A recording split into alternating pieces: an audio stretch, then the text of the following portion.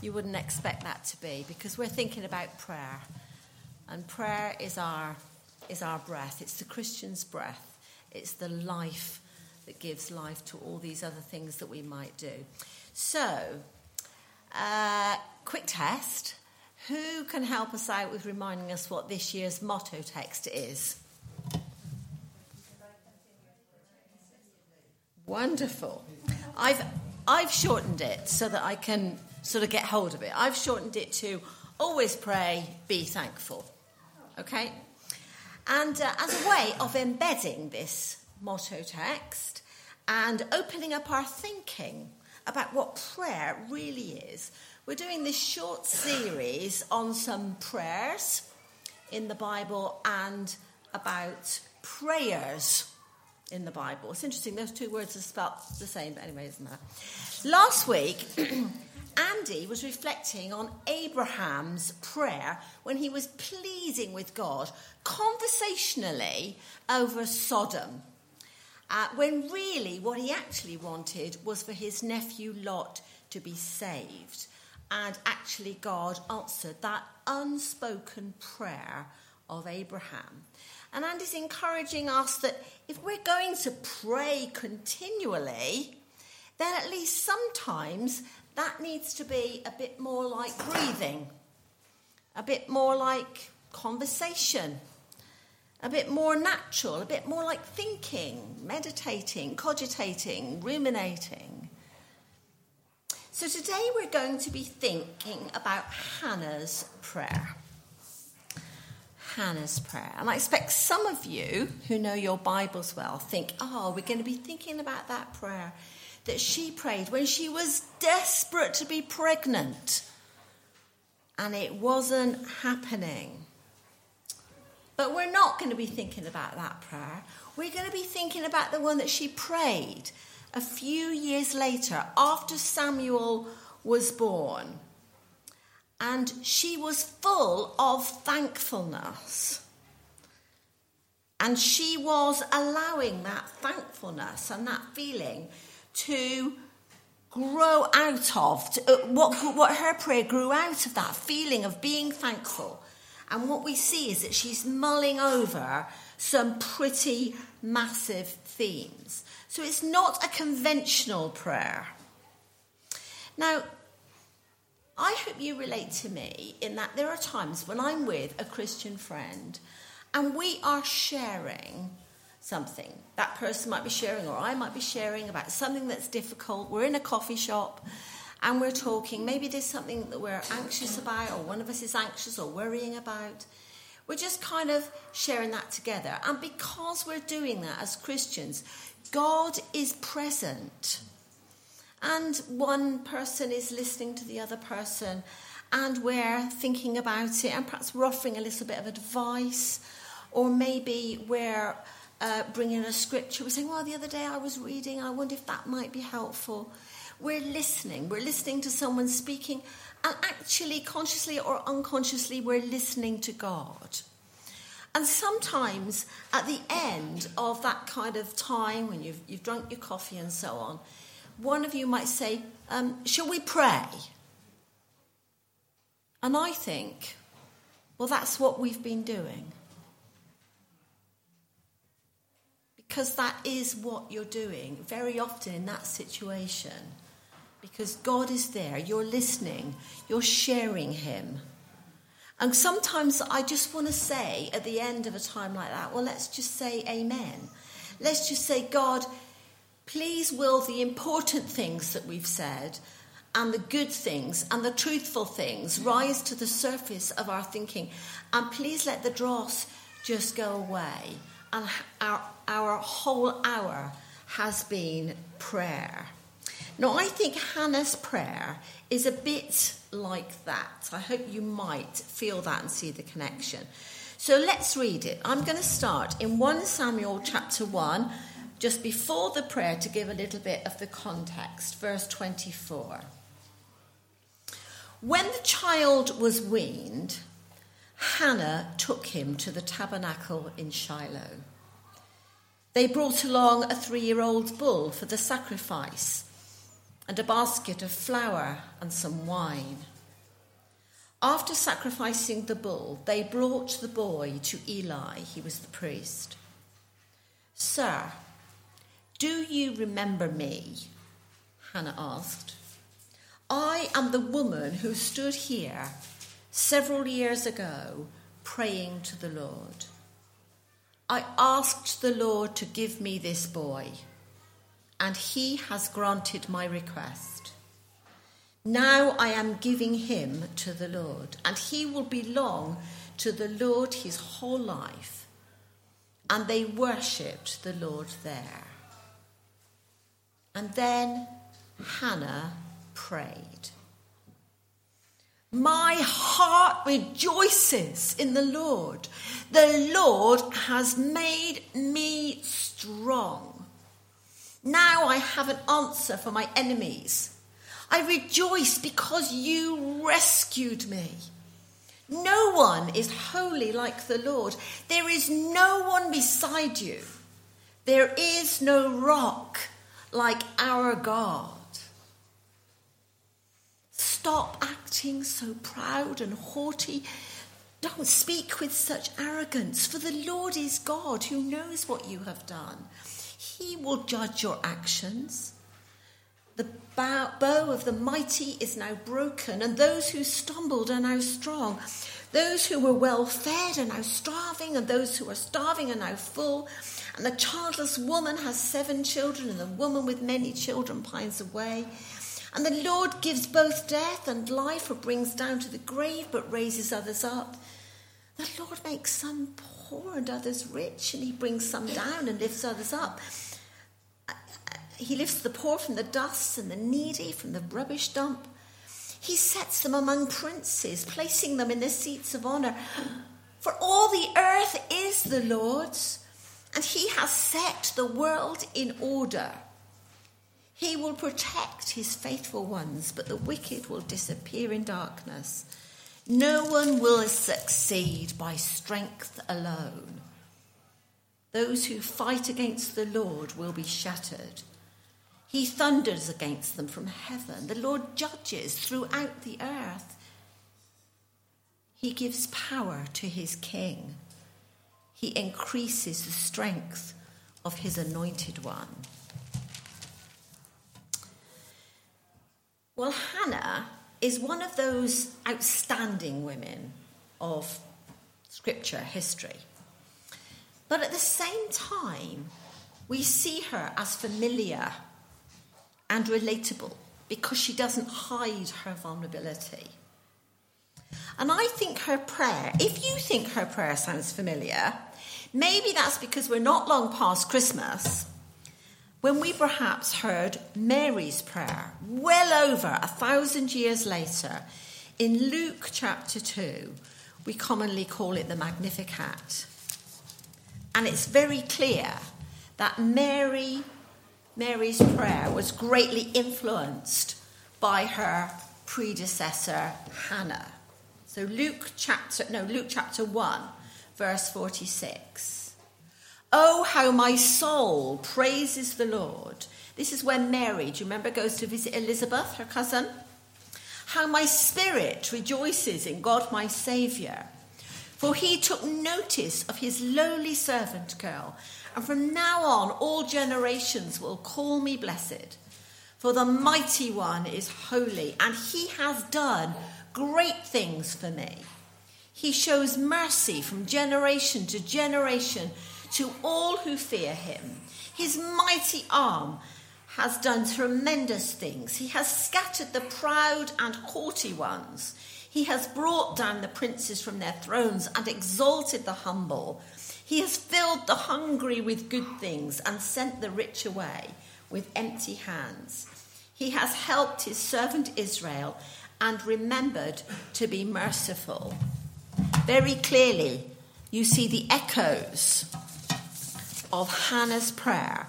And here is Mary, a young girl, you might say the opposite to Hannah in some ways. Pregnant when she didn't maybe want to be, definitely didn't expect to be, the opposite thing, but she's saying the same things, and she's given it that twist. She's employing Hannah's prayer and giving it a whole new meaning. Now, Hanna was a strong, independent woman in a patriarchal society. She was, after all, the one of two wives of her husband, so she's obviously got problems to start with. But she went alone to pour out her agony at not being pregnant and cry to God for a son. She's not cowed by Eli the priest, either at that point or in the passage I've just read to you. He is critical of her, but she explains herself clearly, and his response to her indicates that she is a lady with presence and with clear integrity. She alone, would seem any reference to her husband, makes the vow to give her child to God. She decides at what age that will happen. She is the one who prepares Samuel for what his life is going to be. And two of her prayers are recorded. She is a woman of faith. She is also a vulnerable woman who has lived with great emotional and psychological pain, and she is willing to admit that and to cry in agony to God over that. So what can we here today learn about prayer from the prayer of this remarkable lady? Well, it opens with this blast of praise. You know, you can hear the loud music, can't you? The brass section proclaiming, this is who God is, and this is what he's done for me. So in the NIV, instead of saying he has made me strong, it says my horn is lifted high. That's a poetic metaphor, and the picture you need to get in your head is a mighty stag with the horns raised up.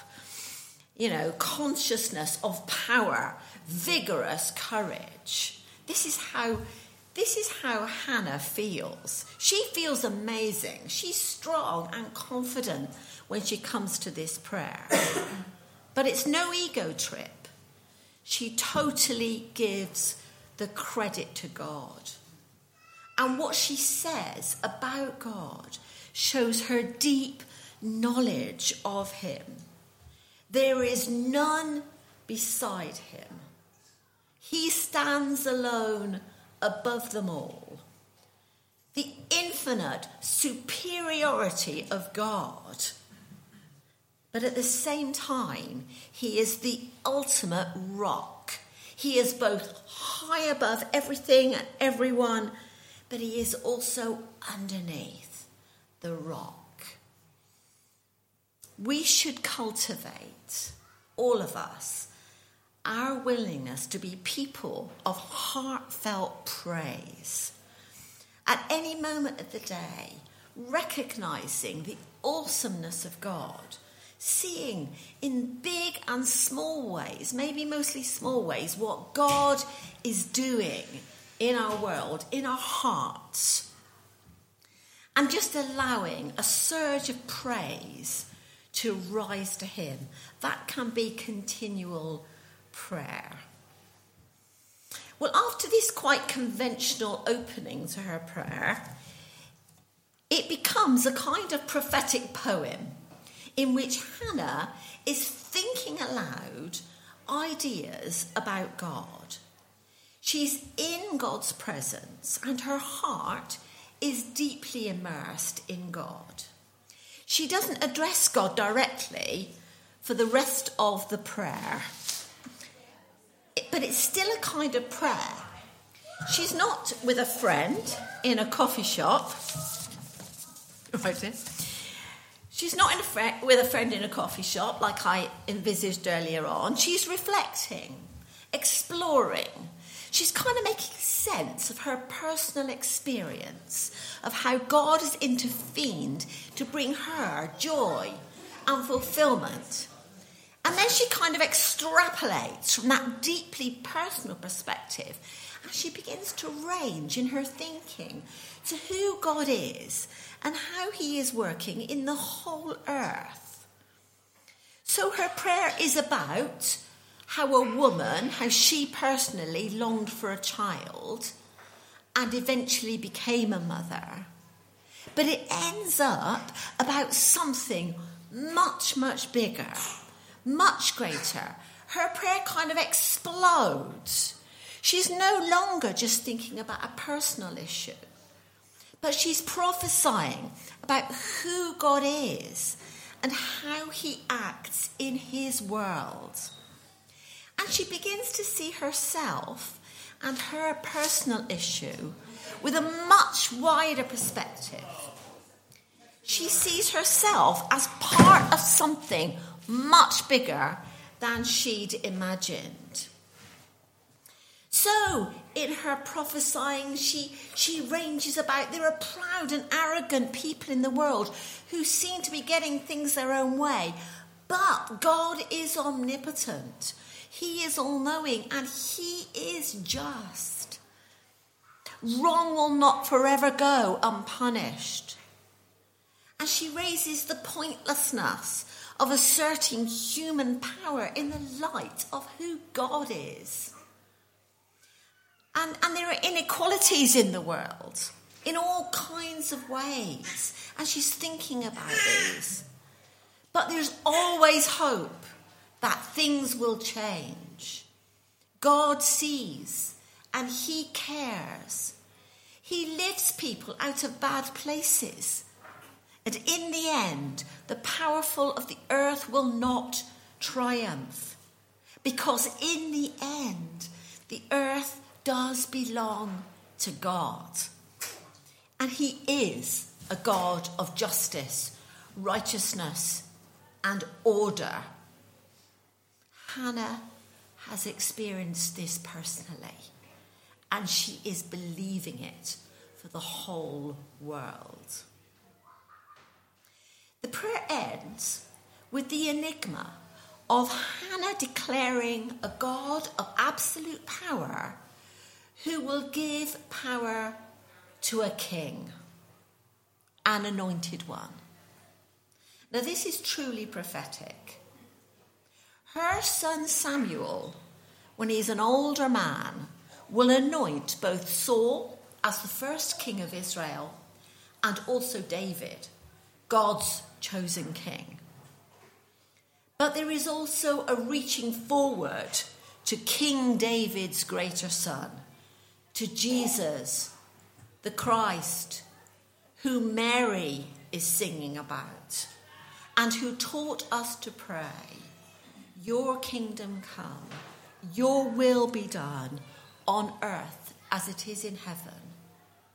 And whenever we pray that, in those exact words or something like it, whenever we reach out about God's kingdom, we are joining in Hannah's prayer that God's reign of justice, truth, and righteousness will be a reality in our world.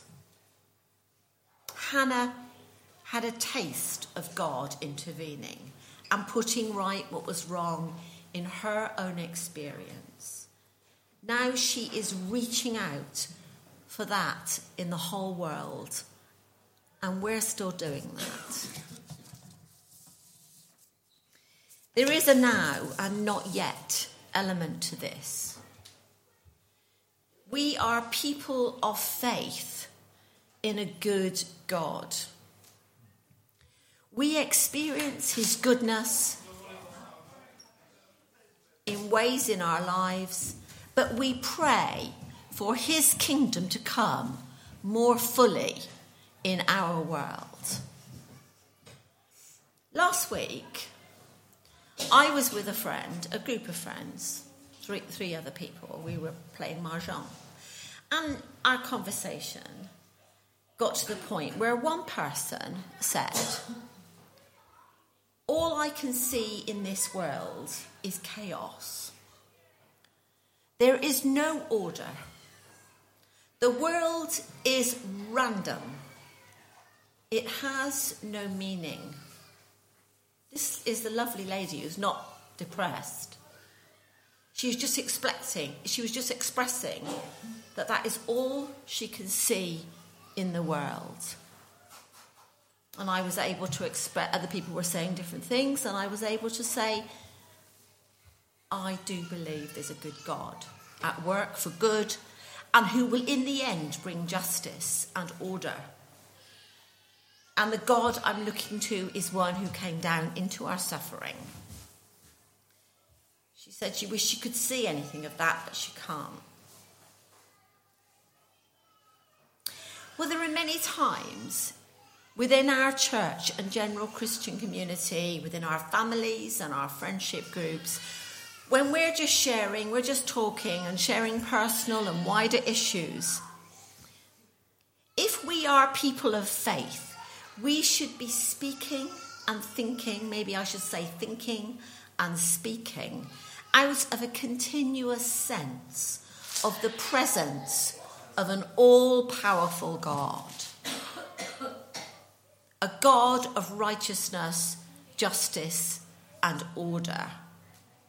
And then our thinking and speaking, I believe, will be prayer. It will be communication with God as we listen to his voice and speak what we sense he's saying and what his will is. This will be more like praying continually. It will be using Hanna as our model. And when we allow our thinking about personal issues to be informed by the wider perspective of God's plan and purpose for the whole world, well, that brings personal issues into a healthier place. It makes us stronger. It makes us more connected. It makes us less alone. Because, and we can proclaim this with Hanna, there is no rock like our God. Let's do it. There is no rock like our God. Amen.